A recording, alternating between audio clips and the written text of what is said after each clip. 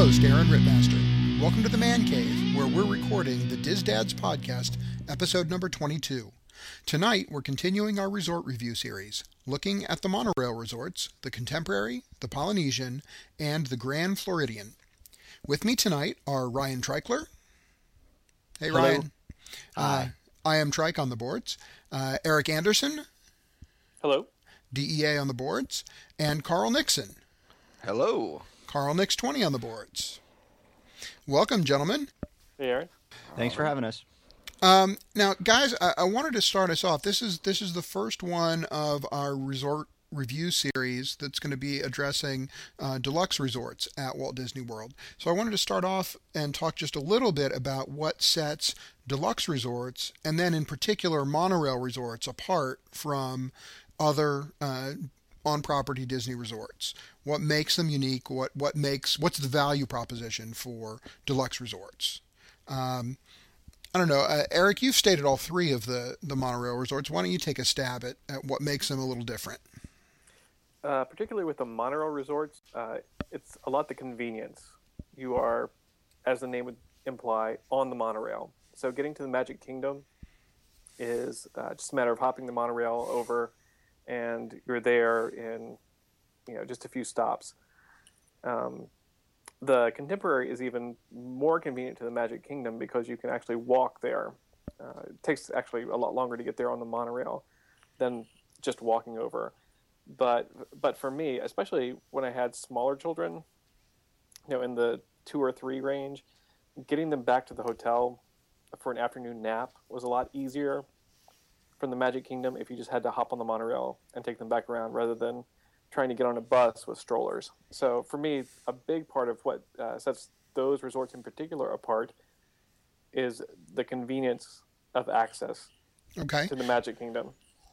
And then, Carl, I know you've kind of worked your way up the chain from the moderate resorts to the deluxe resorts. What is it that sets these deluxe resorts apart from, the moderate resorts and the value resorts at Disney World?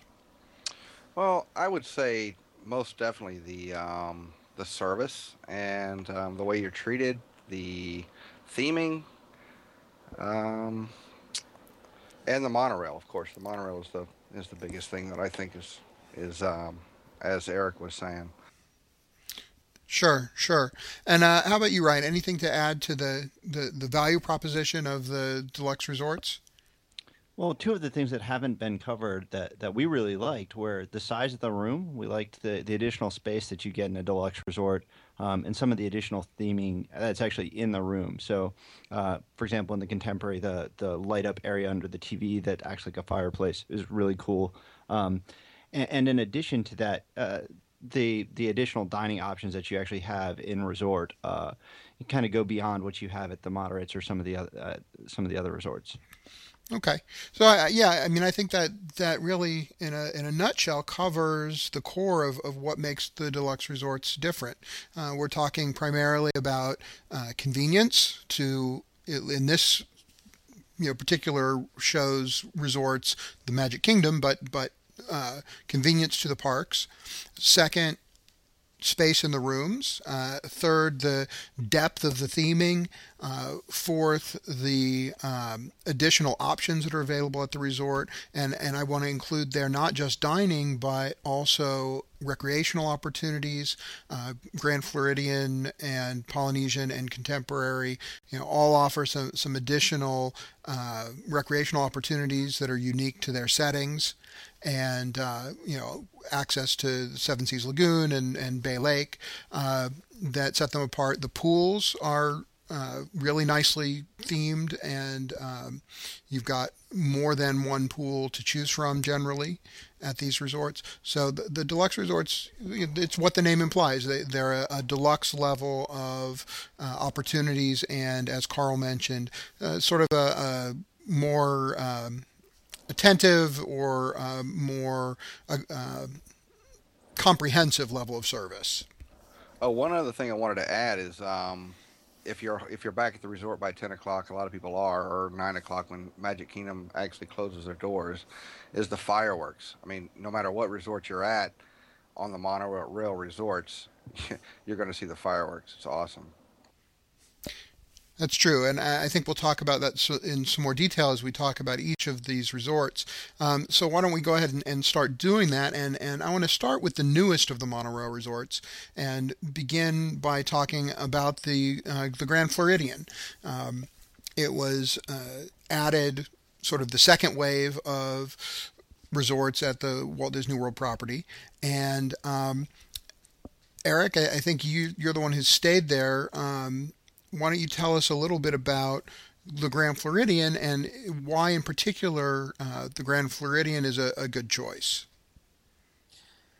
Sure. The Grand Floridian is what Disney considers the flagship resort there. So, sort of the highest level of stuff is there, regardless of what that stuff is. It's the theming is actually odd. It's based on the Hotel del Coronado out in California. So it's a little odd that it's built as a Floridian resort, but it has the main building, which is pretty big. It's got several outlying buildings and fronts onto the Seven Seas Lagoon. Right now, there's a bunch of construction going on around there because they're putting in something there that everybody knows is a DVC property. But actually, it's official now. Claire Bilby did announce it at the DVC member meeting. So I wasn't invited to that, so yeah. I missed that. But maybe unique among DVC resorts. This one was actually announced before it was fully completed. But in any case, yes, there's construction going on as they build the DVC at the Grand Floridian. Right, and there are several levels available there. You've got garden view rooms, you've got Magic Kingdom view rooms, and you have various levels of concierge or club level rooms there. However much money you have, you can get a room there to accommodate your budget. They also have some of the finer restaurants on Disney property. I want to talk. I want to save some of the restaurant discussion because I want to have a bit more of a restaurant discussion at the end, because I don't think we can really discuss monorail resorts without talking about the dining options. But it is important to note that Grand Floridian probably has more restaurant options in the resort than any other Disney resort on property. Lots of options, both table service and counter service. And taking a step back for a minute, the theming for the Grand Floridian is essentially sort of that grand Victorian style. It always makes me think of Mary Poppins. Yes, and they I think play that up quite a bit. They've got all the folks there are either in sort of three-piece suits or sort of knickers and newsy caps to go along with the themings, or sort of long dresses. But they definitely do play into that sort of highbrow Victorian theme. Absolutely. And serendipitously, Carl Nixon just booked a trip to the Grand Floridian today. So, Carl, why don't you talk to us a little bit about, what is it that helped you make the choice to book yourself at Grand Floridian? Well, we were looking for we were looking for a different resort. We've always stayed. Well, all of our deluxe stays have always been at the Polynesian. So we were looking at the Contemporary, and we were looking at the Grand Floridian. And it seems like the Grand Floridian's rooms are bigger and maybe a little bit. It just fits for us.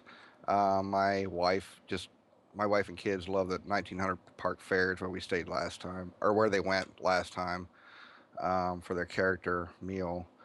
And I don't know, it just looks good to me. It does have that sort of, definite feeling of luxury. It's designed to reflect that sort of classic turn of the century Victorian luxury style. Yeah, well, the pool. I was looking at the pool too. I mean, I'm not really into the I'm not really into well, I really haven't stayed there yet, so I'm kind of excited on going. So um, I'm kind of I'm really stuck on the Polynesian. I hope I enjoy myself there.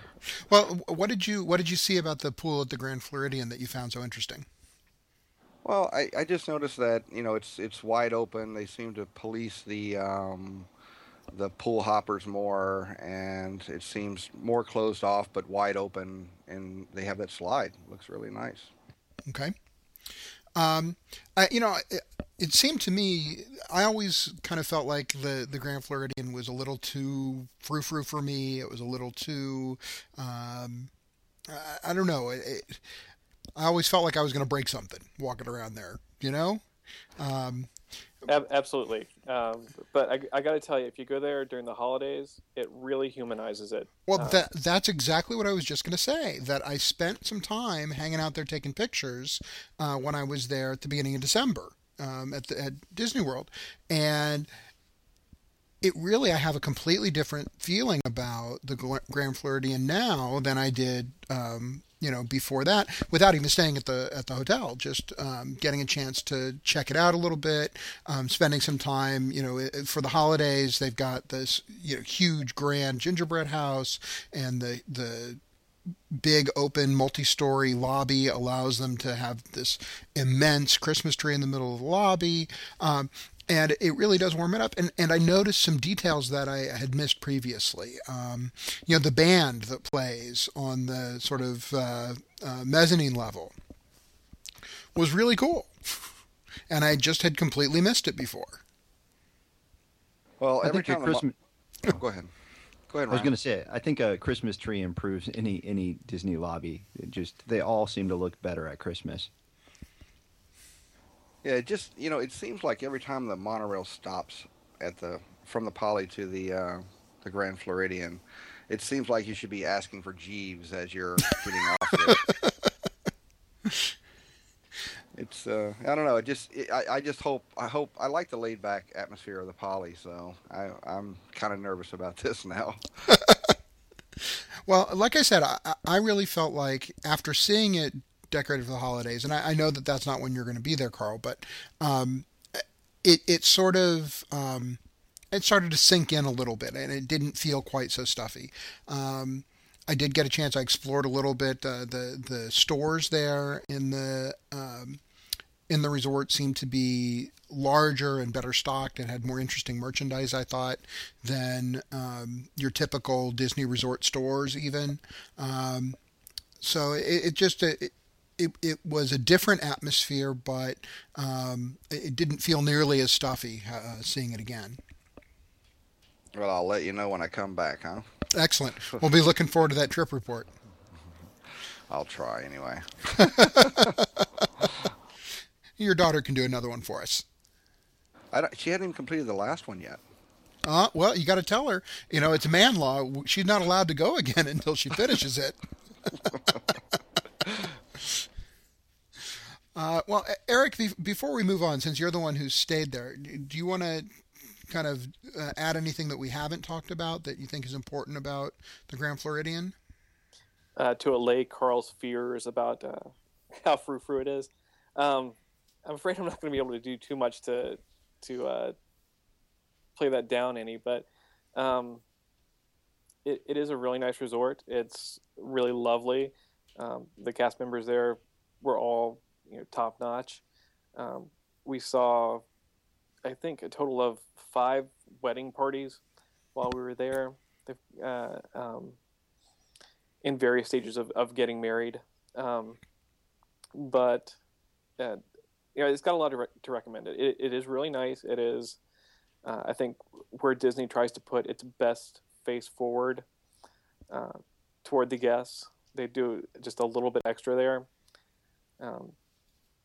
which can make it seem a little stodgy, I think, at times. But like I said, at the holiday times, it really humanized it to have the gingerbread house there, and the Christmas decorations up, and the band playing Christmas music while you're in the lobby,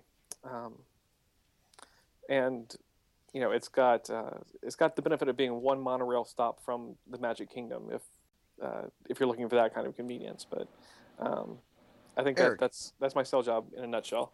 Eric, have you walked back? Have you walked to the Magic Kingdom from the Grand Floridian? You cannot do it. So there's no way you can do it at all. There's a channel of water that comes in from the side into the Seven Seas Lagoon, kind of, I guess about 9 o'clock if you're looking at if you're at the Poly looking across at the castle, and at the castle is at 12 o'clock. Right. Over at 9 o'clock, there's a channel that comes through into the Seven Seas Lagoon, and therefore you cannot walk without getting very wet and possibly eaten by an alligator. So it's best not to try.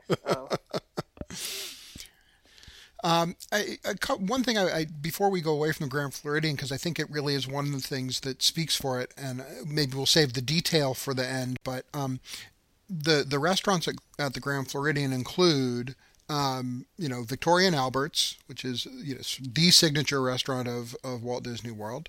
And it's amazing. And you're going to have to help me make sure I get all of these correct. So we got Victoria and Albert's. Citrico's is there. Yes. Narcoossee's is there. Yes. The Grand Floridian Cafe is there. Yes. And those are all table service dining. And 1900 Park Fair, which is a buffet. And a character meal. Yes.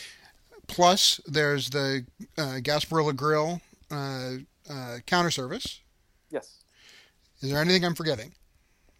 With the exception of Misner's Lounge, which you can get some food there, but it's a bar right across from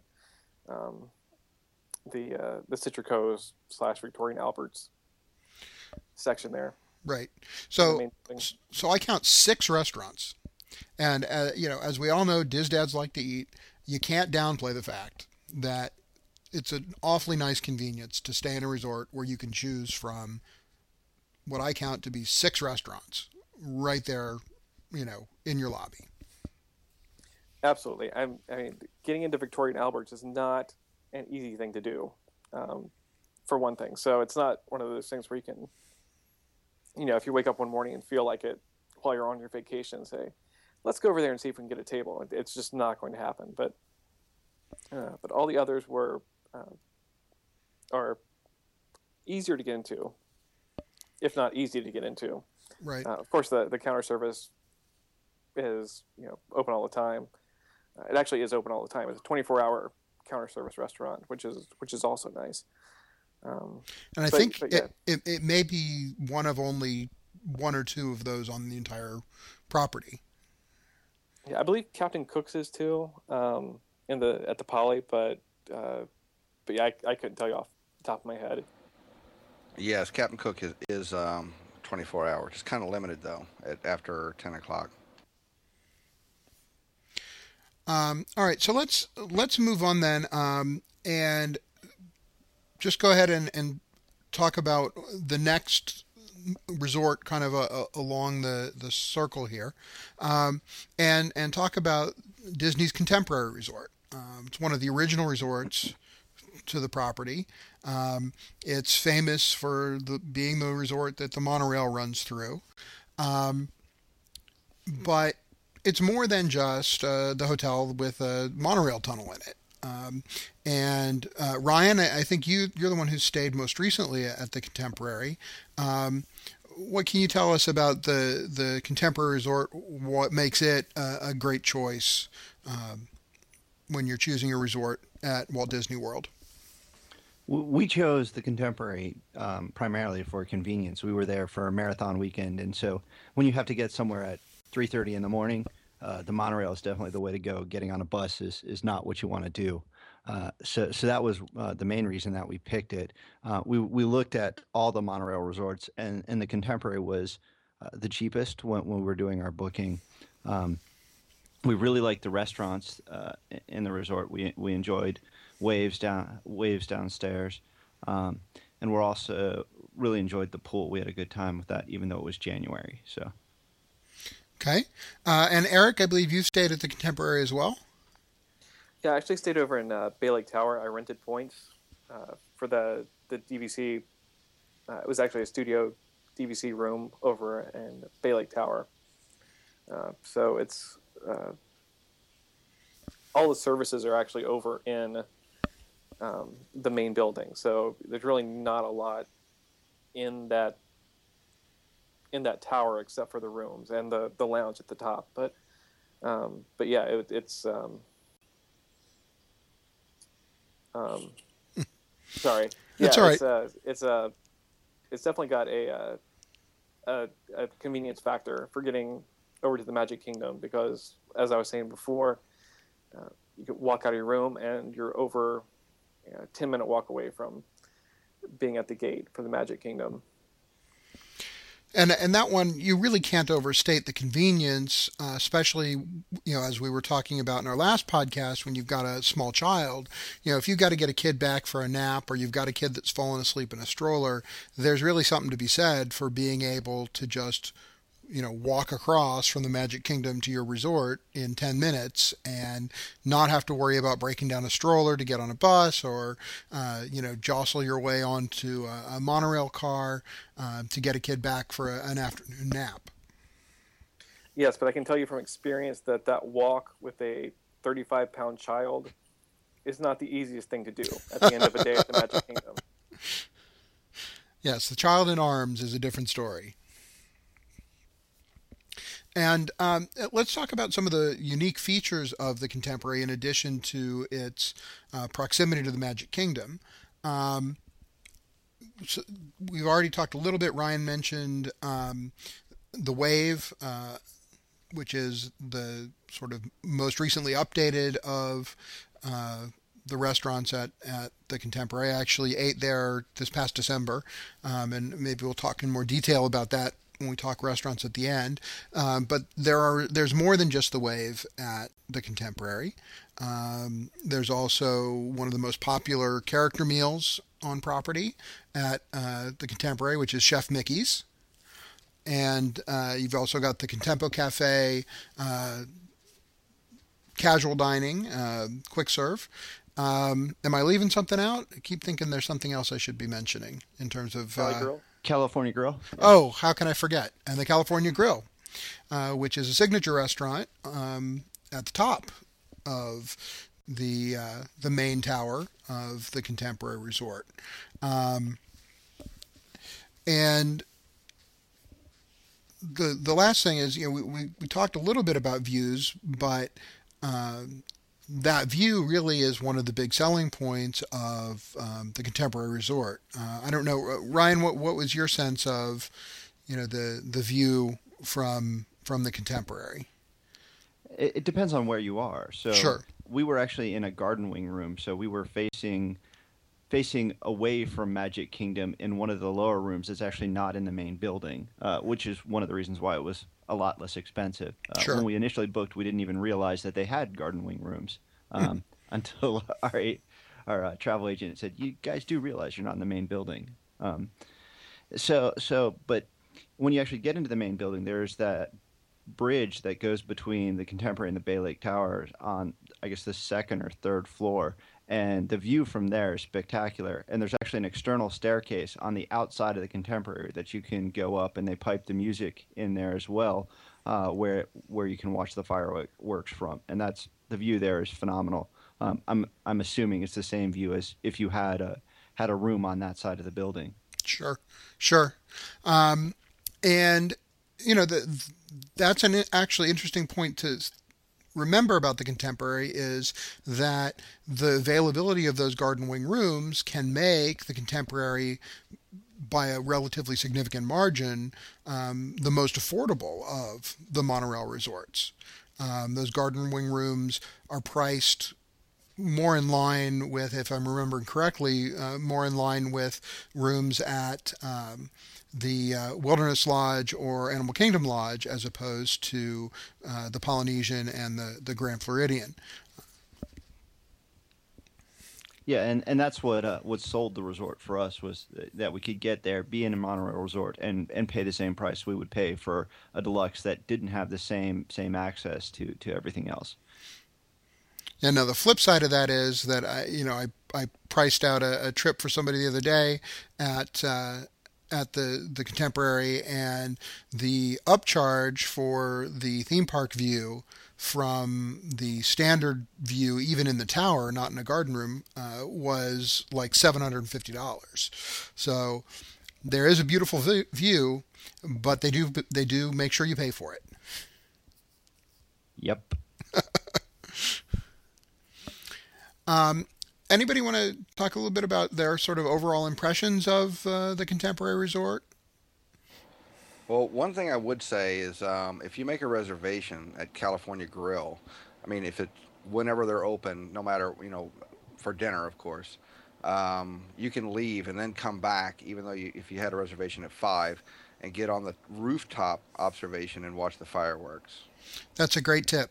Yeah, just keep your receipt, and they'll let you take. There's a private elevator that only travels between the lobby and the California Grill, and you can take that elevator up and go out onto that observation deck. But they will check for your receipt. Yeah, we do that every year.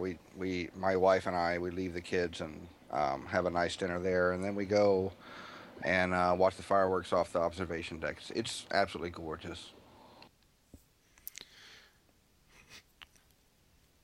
Okay. I mean, I guess in terms of overall atmosphere, if you want to say the Grand Floridian is sort of turn of the century Victorian, the Contemporary is a little harder to pin down, but it seems my impression is that it's sort of mid 1970s Contemporary. Yeah, it's almost like Tomorrowland's view of the future. This is the Tomorrowland view of Contemporary, where they weren't able to keep up and have it be out in the future. So it's a historical view of what they thought the future could be like. I think that's a good way to put it. History as it was. Yeah. Well, it's sort of like what do they say about Hollywood studios? The Hollywood that never was. The future that never was, or the Contemporary that never was at the Contemporary Resort. If you walk through the Contemporary and Bay Lake, it's interesting to look at one resort and then look at the other, because you can see that Bay Lake Tower is actually kind of what the Contemporary could be now. I mean, because it is actually a very contemporary resort, and the theming in the rooms is great. There are a lot of neat little features, even in the regular Contemporary rooms, and the rooms seem to be very large. That's true, and one of the things about the Contemporary design approach is that sort of contemporary minimalism does give that feeling of space, which on a week-long vacation can be really nice. One of the things that strikes me about the Contemporary is that the having the monorail run through it seems to make it. And maybe it's because I wasn't staying at the resort, just kind of visiting or passing through. But it made to me the public areas of the Contemporary seem much more confusing because the lobby area is so sort of broken up and multi-leveled. Did anybody else feel that way? Have you ridden that escalator to try to figure out? Yeah, exactly.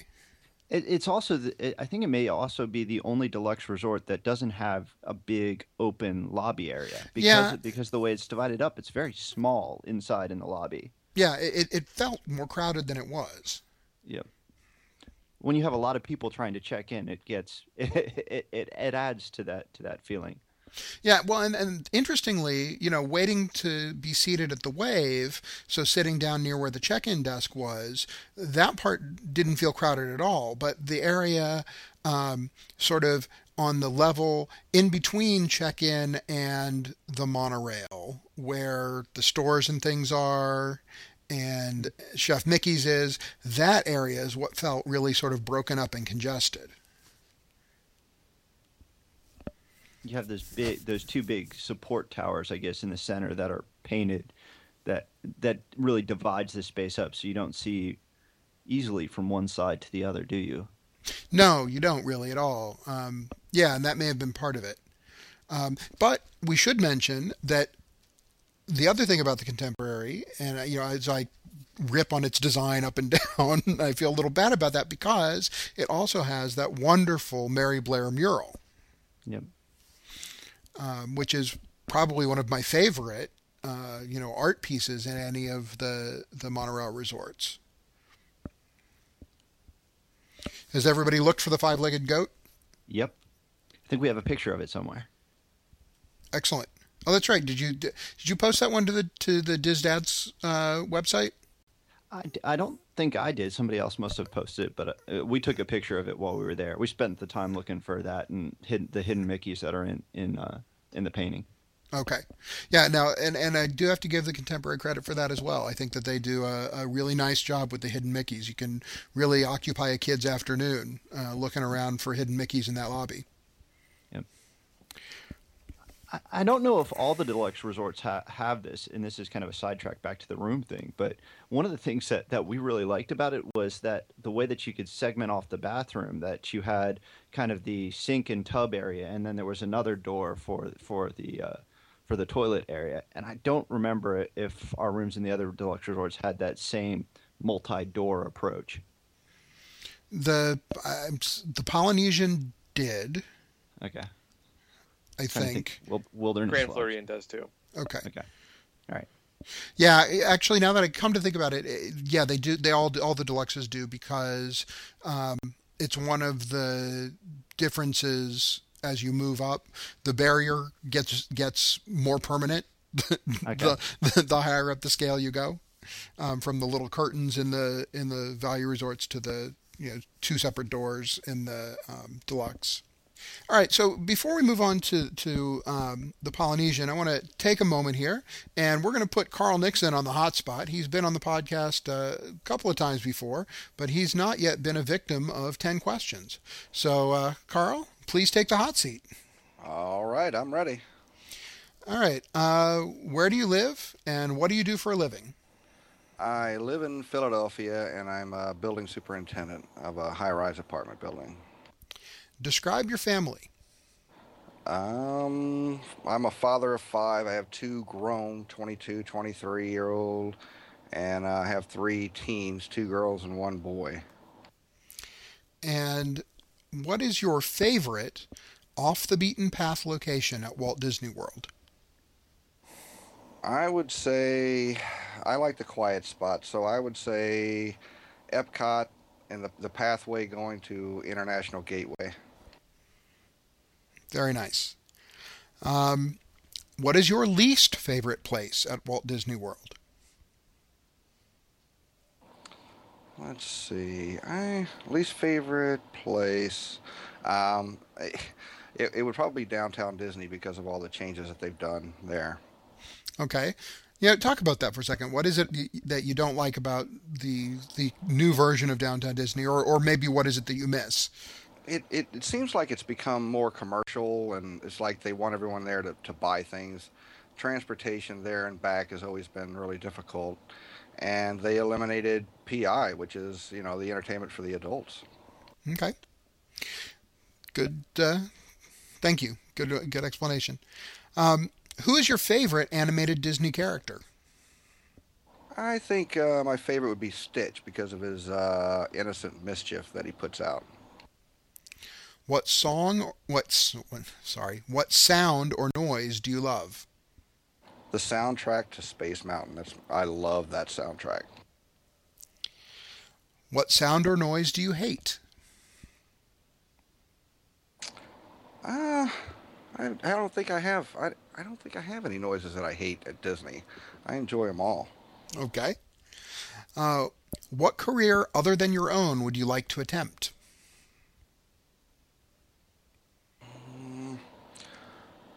I don't really haven't really thought about it. I don't really have anything that I would probably want to do besides what I do now. I love my job.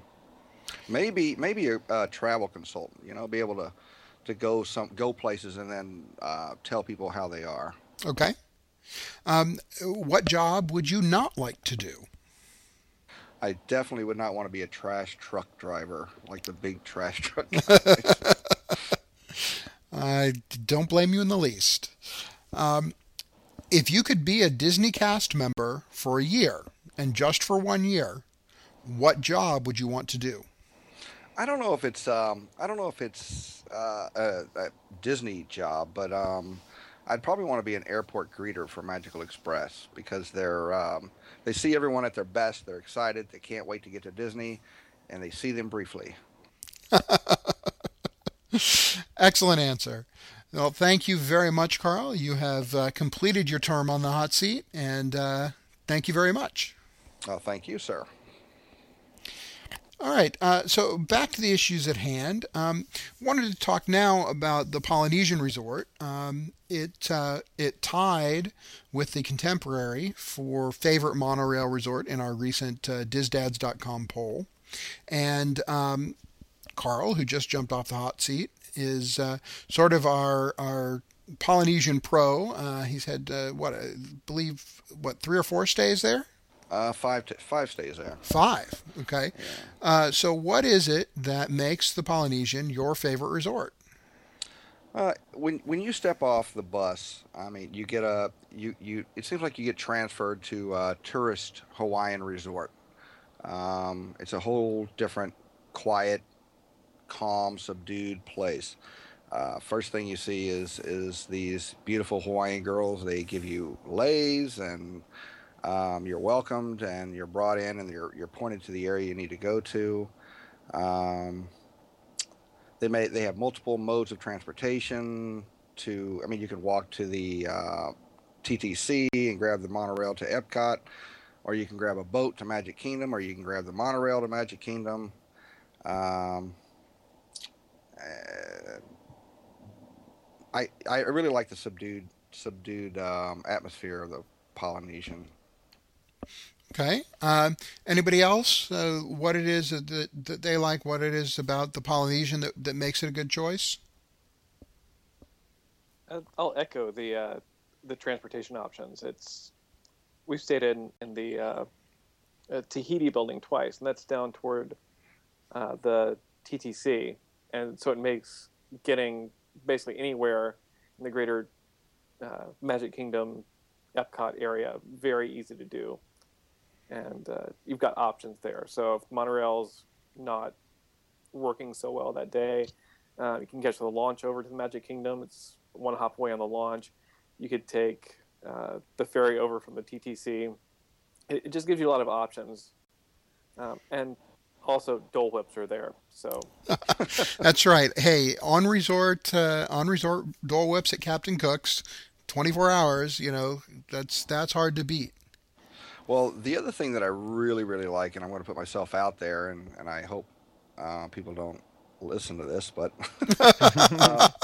the head-on view of the castle for Wishes is absolutely amazing. You're over the water, and you're looking straight at the castle, and the fireworks are coming off right behind the castle. It's just gorgeous. Yeah, it really is a spectacular view, and I want to kind of build on that a little bit and say that one of the things that to me really sets the Polynesian apart is the landscaping and the grounds there.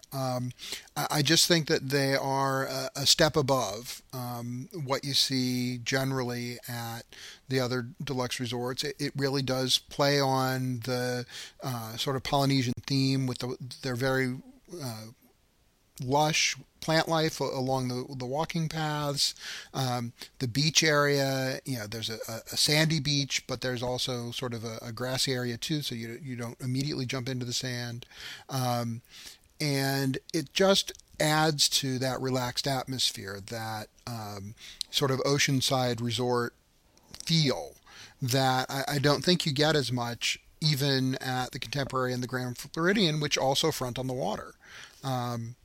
But they just it seems to fit better at the Polynesian. And I'm sorry. Oh, no, go ahead. At night, the torches are burning. It's just, they have tiki torches everywhere, and it's just It's just sublime. Well, and that's exactly the kind of thing I'm talking about. Is that it's that extra level of detail, the tiki torches, the hammocks that are just sort of randomly strung, the fact that the design of the resort is different. So you've got the longhouses instead of a more traditional hotel structure. And so if you're on a ground floor room, you've got a sliding glass door that you can, walk straight out into the grounds. Um, you've got if you don't want to walk out there, you open the curtain and you have this gorgeous view of the grounds, even if you don't have a theme park view. Um, and it really is inviting. We just really enjoyed it, and I know that some other people who have young kids really like it because you can kind of let the kids, out that back door, and they can play in that grassy area right there next to your longhouse. You can see them through the glass. You don't, it's family friendly in that way, and relaxed in a way that being in a high rise hotel building just isn't. Oh, one thing I did notice about the Poly, I mean, you were talking about the little ones. I don't see a lot of teenagers. Like if you were staying at the other resorts, like All Star, there's not a lot of riprap and teenagers running around, and it seems like it's more husband and wife and little ones, and or husband and wife alone. It just seems to me it's a lot more laid back. I mean, it's really like it. Now, by the same token, there are critics uh, to the Polynesian who say, it also feels more like a motel than it does like a deluxe resort sometimes. That it doesn't seem to, that having the longhouses like that means that you've got to walk outside to go to the lobby of the hotel, which you don't have to do, generally speaking, at either the Grand Floridian or the Contemporary. And so, there are some drawbacks as well. And I guess you just kind of have to weigh what's more important to you, and what atmosphere it is that you're looking for. Well, those people are incorrect, though, Aaron. um, First off, the Grand Floridian has several buildings outside of the main building, so they're in the same straits as the Polynesian. Right, but to be fair, at the Polynesian you can't stay in the Great Ceremonial House. So that's true. Yes. So everybody has to do that walk. Yeah, I wouldn't say the Poly is for everyone. I hear a lot of people complaining that it's dated, or I think it's because of the paint and the way the muted colors that they use. A lot of people complain that it's dated. It's not like the Grand Floridian, I guess you could say. Well, the last time the rooms were refurbed in the Poly was 2005, and I think the other resorts have been updated more recently. So I think that's one of the reasons why people might have made the comments about it seeming dated. Do you think maybe they do that because of they're trying to maintain integrity of the actual the Poly itself, or I mean, why do you think that they didn't refurb? Well, maybe this is where we get into the rumors that have been swirling about the Polynesian. What are those rumors, Aaron? Well, normally on this podcast we don't spend a lot of time on rumor, but it does seem apropos to this topic.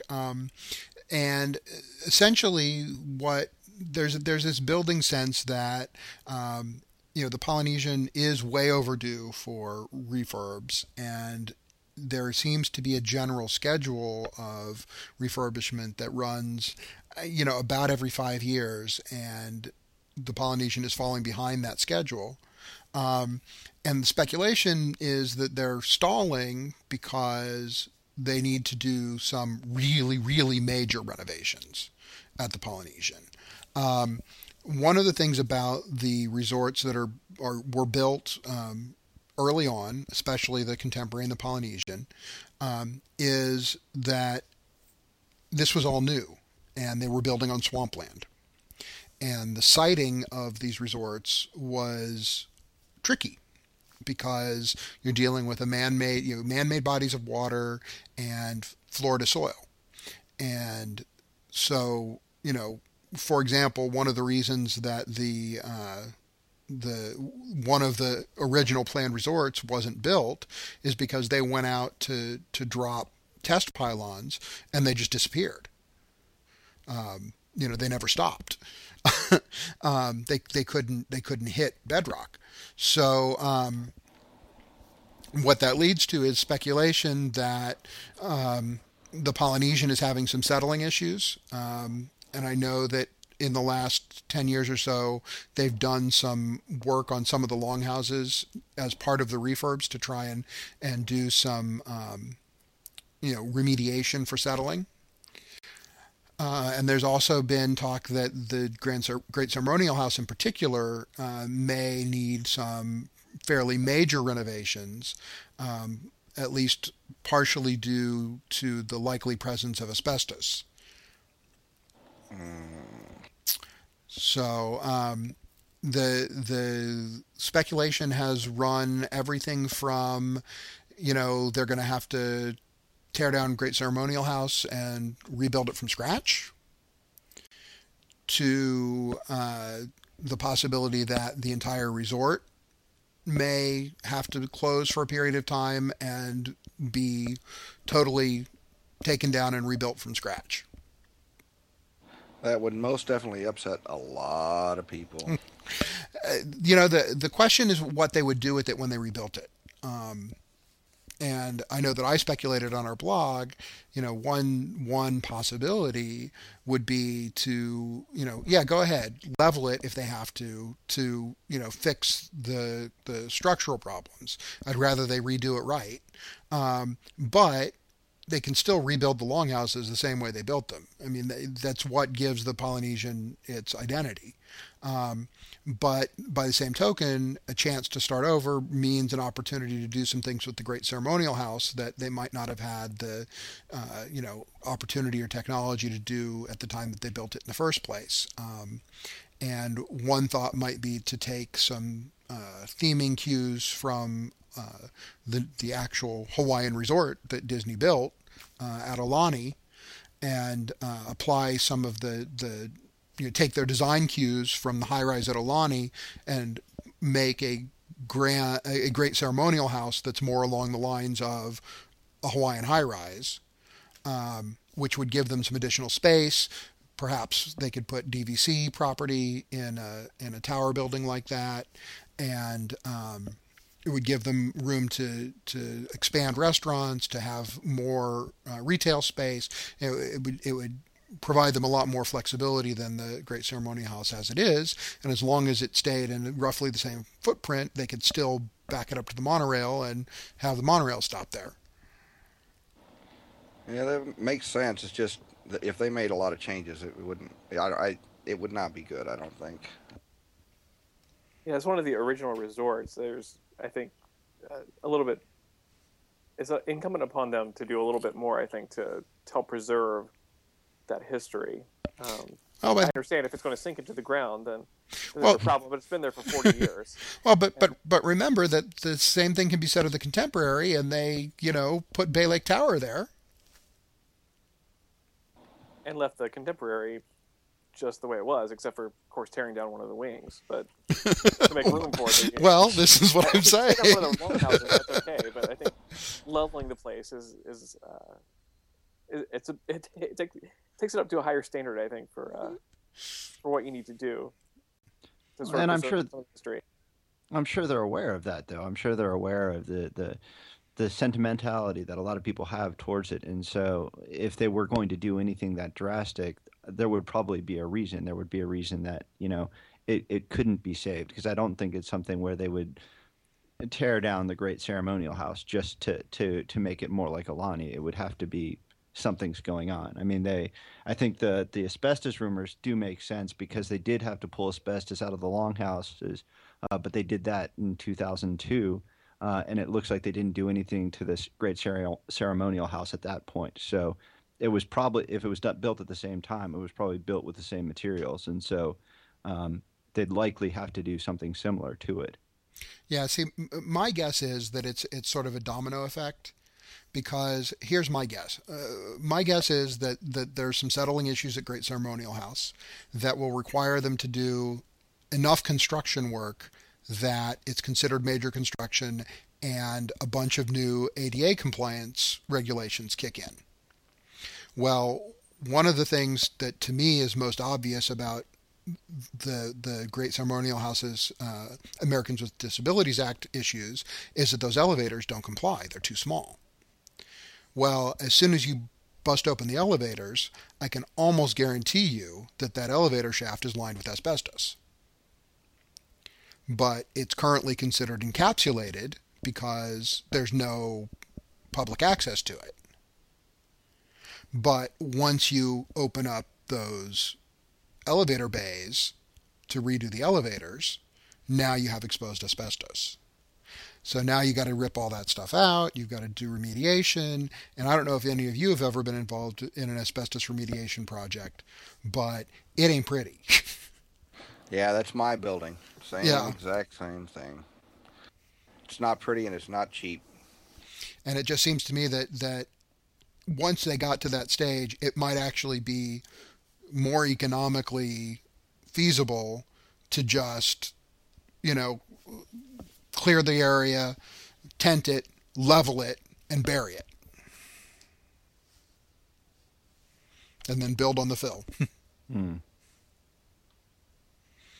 But again, that's pure speculation. I probably wouldn't even have been, speculating it at all or talking about it, except that what I would consider one of the biggest, authorities on the goings on of the Polynesian, the man who goes by the internet moniker of Tiki Man, and writes the Tiki Man Pages website, speculated similarly that it just looks like a lot of things that they've been, holding at bay for as long as they can are sort of coming to a head, and it's just a matter of biting the bullet and, dealing with the fact that they might just have to close the resort for a year or so, while they do the work that they have to do to get it back up to where it needs to be.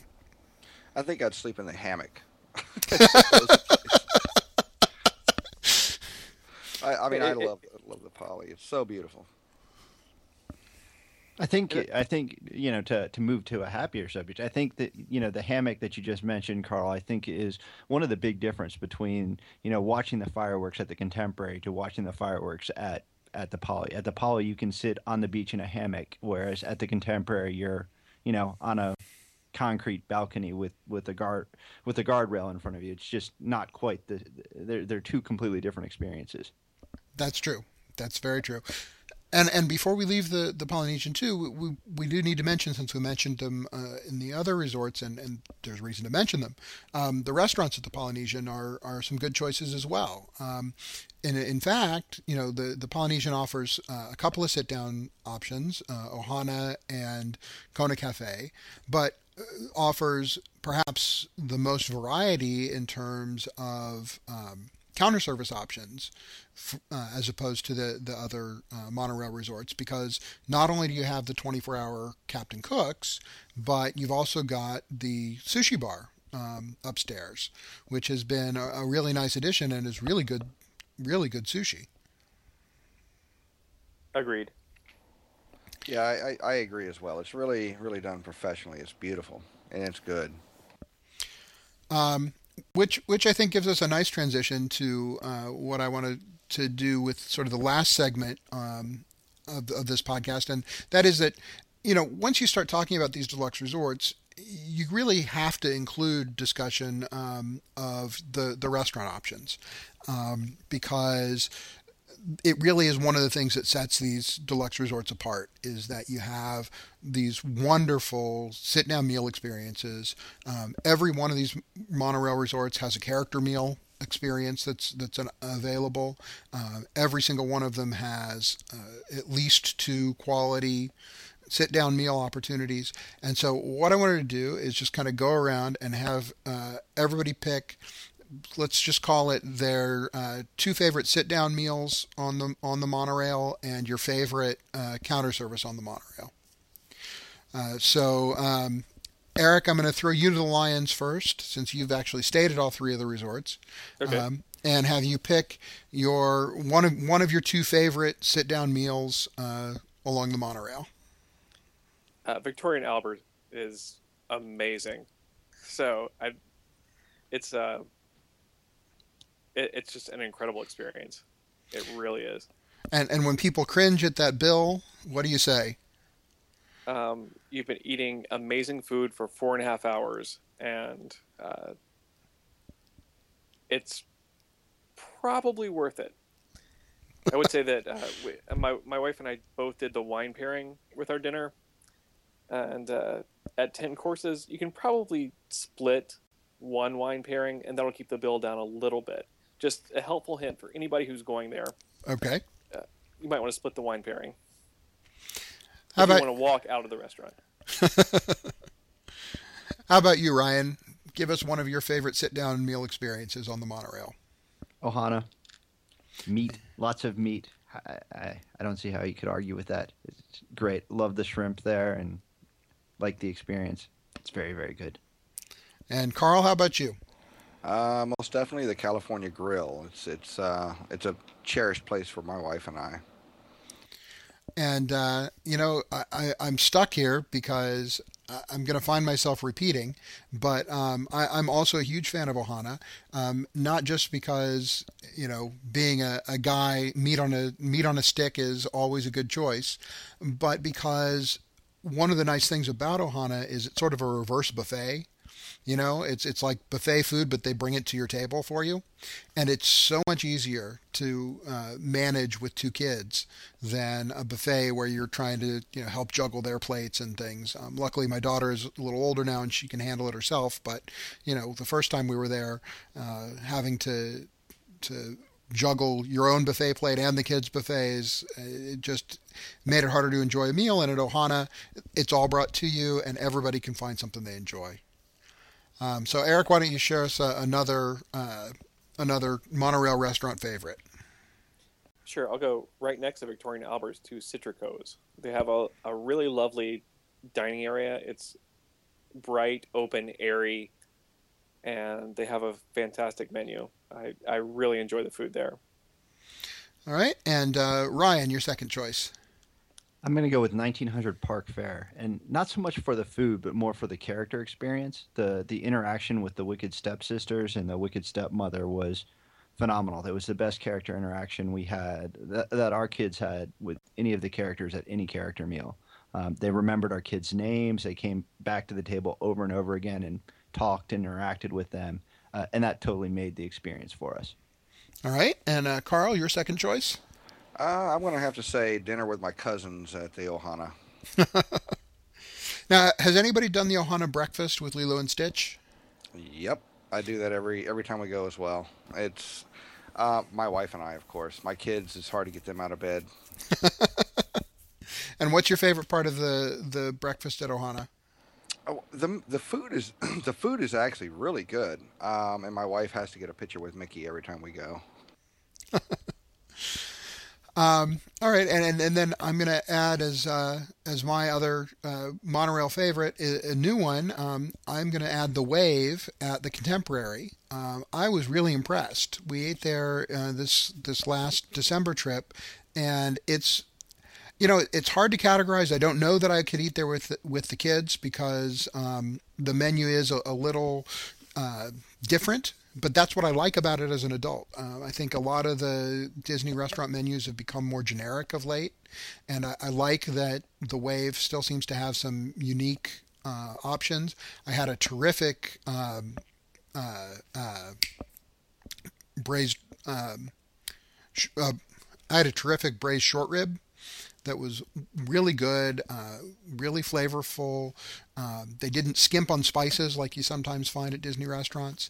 And hard to beat an organic beer sampler, which was a terrific value. It was, I think, less than $8 for a sampler of 3 different local organic beers. Aaron, is that a healthy restaurant, or is it all organic, or that's It, what I heard. it is all organic. I don't know that I would call it a health food restaurant. I mean, I had a plenty flavorful, so they didn't get rid of all the good fat that you need to get flavor into food.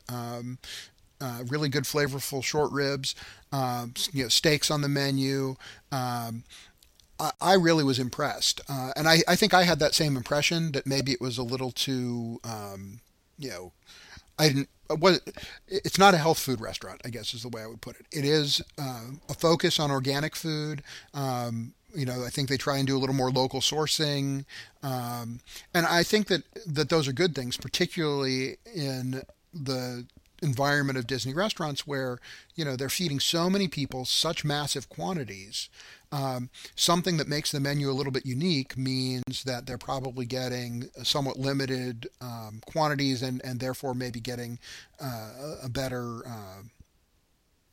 pick of the quality produce and quality ingredients, that because they don't have to share it with so many other restaurants.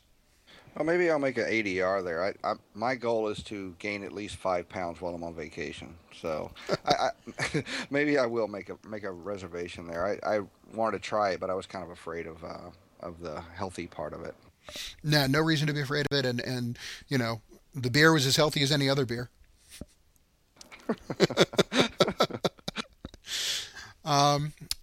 So, Carl, why don't you share your favorite counter service in along the monorail? Captain Cook's. I like the way it's set up. The screen's there. You order what you want, and you get a ticket. You go around and pay, and then you grab your food. It's quite efficient in ordering, and it's not as you're not standing in line. Basically, is what I'm trying to say. And the food is it's pretty good. I can't keep my kids away from it. How about you, Eric? What's your favorite counter service along the monorail? Well, Carl is exactly right that it is Captain Cook's. They're strong across the entire day. You can get Mickey waffles there in the morning. You can get the flatbreads there. And, of course, the Dole Whips. Cannot forget the Dole Whips. And how about you, Ryan? Your favorite counter service along the monorail? I've only eaten at one, which is a Contempo Cafe. It has the touchscreens that Carl mentioned before. I think they're rolling that out broader across the parks. But it was good. I think I need to make a trip over to Captain Cook's, though, when I'm down there next week. I've heard good things. What did you have at the Contempo? I've heard good things about their flatbreads. We ate there probably 3 or 4 times during our last trip there, but nothing stood out enough that I actually remember it. Okay. Other than dealing with the flat screens like the first day when I was very tired and trying to explain everything to other people in our party. Well, I'm going to choose Captain Cook's as well, but I'm going to choose it for a reason that nobody's mentioned yet. And this is my favorite trick from our last family trip to Walt Disney World. And this is the trick. I love Tonga toast, but I hate breakfast ADRs because I just want to be able to, wake up, get a quick meal, and get to the park in the morning. So here's the trick. You can get Tonga toast at Captain Cook's. So you can come to, you could even go and park, for the Magic Kingdom. But then instead of jumping a monorail or a boat to go to the Magic Kingdom, go on the other direction and take the resort monorail back to the Polynesian, go down to Captain Cook's, get your Tonga toast fix, and then head back to the park. You're absolutely right, Aaron. I didn't even think about that. You don't have to stand in line in Kona to get your Tonga toast. That's right, and it's the budget version. It's the same exact Tonga toast. The one downside, and I have to admit that this is a challenge. The one downside is that it's difficult to eat Tonga toast with plastic fork and knife. Just bring your own next time. It's tempting. The metal silverware at Kona makes it much easier, but it's cheaper at Captain Cook's, and it's a much quicker meal. My kids think you're supposed to eat it with your fingers. I have to admit that I resorted to that a bit, and I have to say that it was probably a good choice. So anyway, does anybody else have anything else that they feel like they need to add about monorail resorts? Oh, something you didn't mention was the Spirit of Aloha at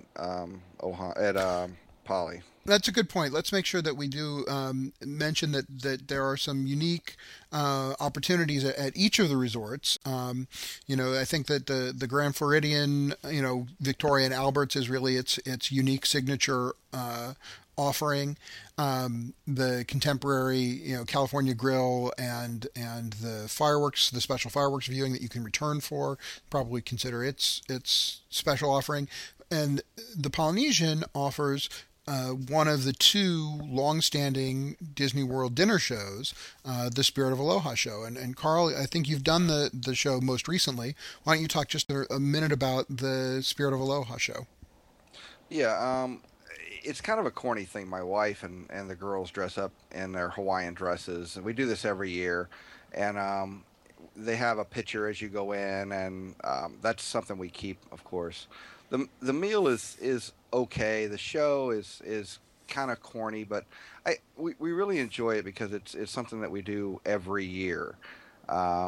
Service is always it's family style, and we always have a good time though. And the Spirit of Aloha show is a little bit of history. I mean, it was developed initially for the grand opening, and people liked it so much they just kept the show around. So it's sort of a piece of Disney World history, and an interesting and fun experience. And it's right there next to the Polynesian Resort, served by the same kitchen that serves Ohana and Kona. All right. Anybody else have anything else they feel like we should add? We didn't talk about the water parade. Oh, That's the other yes. thing that those resorts have. That's a good point. Please do. So there is an electrical type parade that they have out on the Seven Seas Lagoon that goes in front of all those resorts in the evening. So I know our kids had a fun time going out and watching it when we were down there. Yeah, the electrical water pageant is one of those things that when I first read about it, and it's another piece of Walt Disney World history. It's one of the things that was developed for the grand opening, that it was really only supposed to, be there to wow the guests for the grand opening, but it went so well, it's still going. And when I first heard about it, I figured, what the heck? It's just going to be some, whatever plywood cutouts.